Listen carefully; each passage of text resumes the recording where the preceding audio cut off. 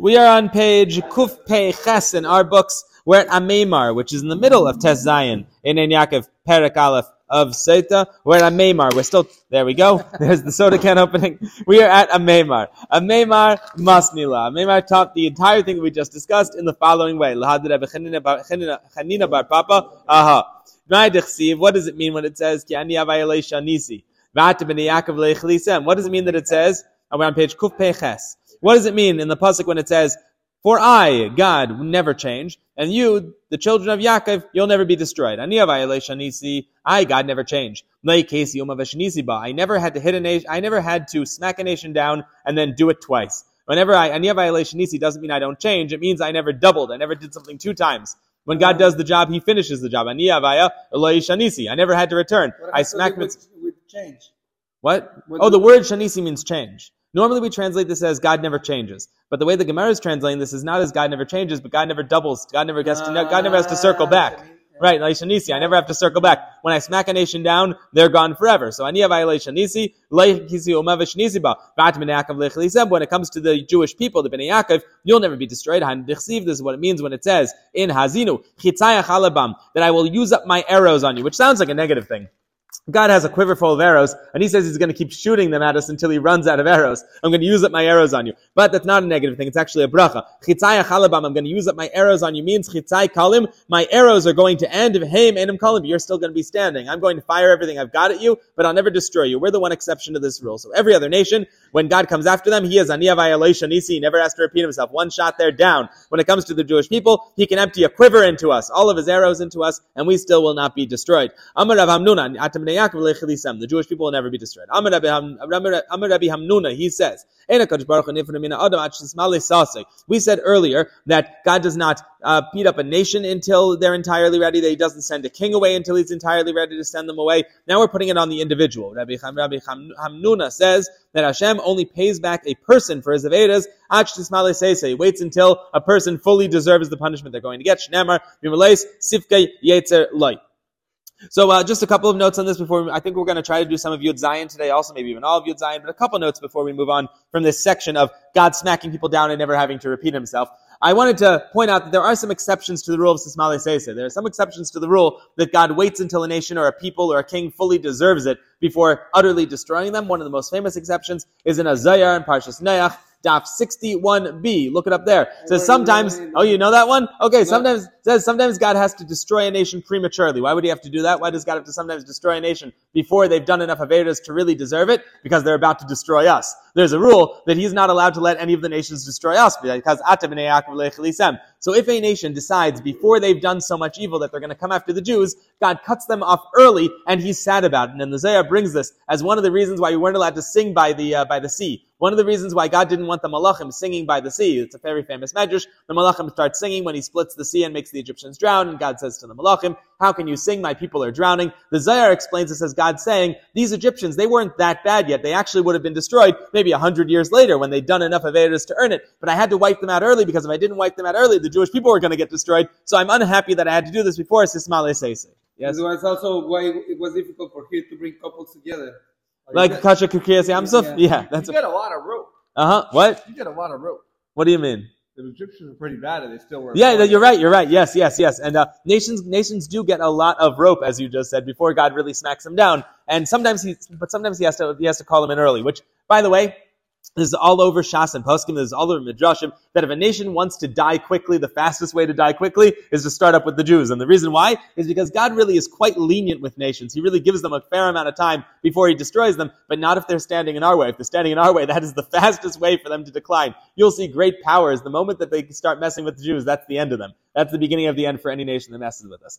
Of course, we just translate Ani avay elei shanisi in a very strange way, at least for Chassidim. This is the normal way people in the world translate it, because they don't have tons of Maimar Chassidus on the pasuk Ani avay elei shanisi. They just have a Gemara. So if you ask the average person, the average scholarly non-Chabad Chassid, what does Ani avay elei shanisi mean? They'll tell you it means that God never has to smack down a nation twice. That's what it says. That's what it says in the Gemara. Chassidus was really the thing that made Ani avay elei shanisi into a fundamental pasuk. It was always a pasuk somewhere in Tanakh. It was always something that was was mentioned vaguely in Shas, but it was never the biggest deal. By us, Aniyah Vayelei Shanisi is the ultimate hispanidos. If you don't know this already, I'm going to fill in some of the blanks for you. First, I'm going to tell you a real simple one, and then I'm going to tell you the traditional complicated one, and then if we have time, we'll move along to the next section. So a simple one that you might not have heard before is that Rebbe Rashab says in Samach Vav somewhere, can't remember where, didn't write down the source on my sheet, he says that Aniyah Vayelei Shanisi V'at B'nei Yaakov Lech Lisem, I, God, never change, and you, B'nai Yaakov, you'll never be destroyed. Kalisem can also mean have kalis nefesh.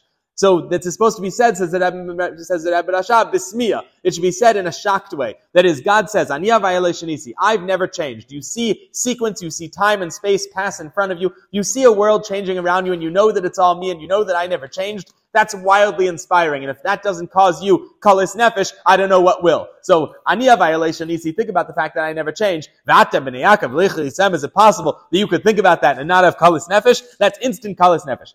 Just to bring home, though, the traditional approach, in case you're unaware of it, you'll find this in Ha'umnam, my favorite mimer, and also the favorite mimer of just about everybody. It is the classic Hisbananos mimer. If you're interested in thinking about Chassidus before davening, this is the mimer to think about before davening. It is the traditional Ha'umnam. It's in Patavshin Mem Gimel. Before the Rebbe Rashab was officially Rebbe, but he was already saying Chassidus. This was his first year of saying Chassidus. He describes it as the basic kavanah for Kriya Shema. I want to just read a passage to you.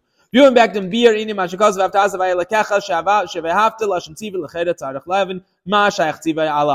classic question. The Torah tells us that we have to love Hashem, and loving Hashem is Lashon Tzivah. God commands us to love Him, which is, first of all, a strange thing to command, and second of all, an impossible thing to command. You can't command somebody to love you. It's Tali Behergish. If I love a person, I love him. If I don't, I don't. How am I commanded to love God? And the Rebbe Rashab's answer is,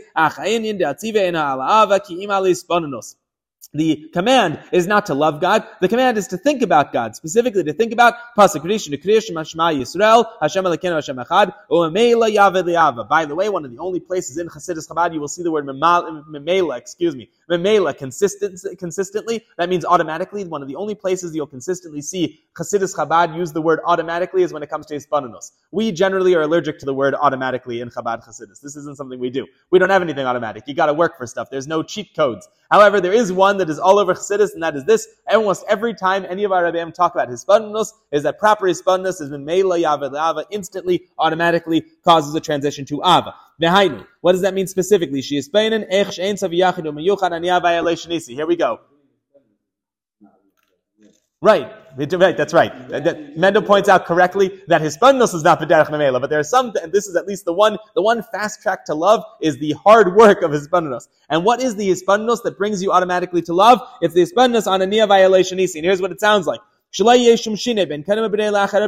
about the fact that before God made the world and now in that period of time, nothing has changed anywhere. God, you're the same way you were before you made the world and the same way you are now that you've made the world. Nothing's changed at all. Because all of the worlds are batal relative to you. The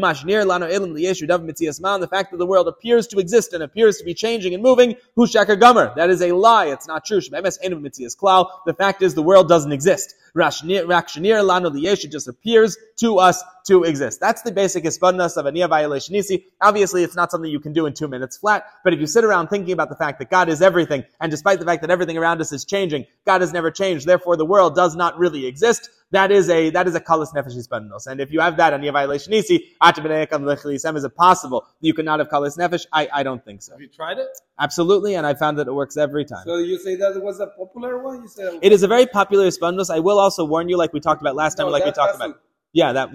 Aniyah Vayelei Shanisi is considered the highest. What? That explanation of the yes. Ba'uman. Yes. That's the traditional approach in Chassidus Chabad to what Aniyah Vayelei Shanisi means. Is that it means that God has never changed. You say you were going to show two times. I did both.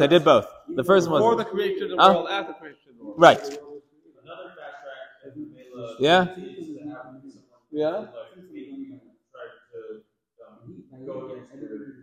That's right. Hirsch points out another fast track that's a memela is when somebody tries to make you, tries to make a shmad, right? Tells you bow down to an idol. It's one of the fastest ways to get somebody to put on tefillin is to tell them they can't. That's the ultimate trick on Mivtzeim, by the way. Ask a person, are you Jewish? Do you want to put on tefillin? No? Fine, you can't have them. They will rush for your tefillin. So the fastest way to get a Jew to do something is to tell them they can't have it.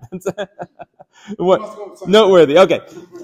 Let's read Yud Zayin because we have a little extra time, but I don't think we'll have time for the raid on Yud Zayin, so we'll do it again tomorrow. Darish Rebbe Chananya Bar Papa, he said, "My Dechsiv, what does the following pasuk mean? Ranu tzadikim b'Hashem la'isharim navasila, that the tzadikim should rejoice in Hashem, la'isharim navasila, it would be appropriate for the upright to praise God. Al trikin navasila ela nevesila. Don't read that it would be appropriate for the upright to praise God. Rather, read it as Nevei Sila. The things that they built are praiseworthy. Zed David Umesha. This means David Umesha. Shlei Shaltus and Masei Adam. David Umesha. What they built never got destroyed. David Dechsiv Tavo Ba'aretz Shareh. By David it says that he built the gates of the base of Mikdash, and the gates that David Melech built, they were never destroyed. The ground swallowed them up before the temple was destroyed. David's gates are buried in the ground. They were never destroyed by anybody. The temple was destroyed, but not the gates. Moshe Damamara. Moshe, what does it mean that Moshe's stuff was never destroyed? Because Mar said, Vishnivne Mikdash Rishon, when we built the first base of Mikdash, Nignas El Made, Krasav Krasha, Bricha, Muda, Vadanav, all the ingredients of the tabernacle, we buried them under the first base of Mikdash,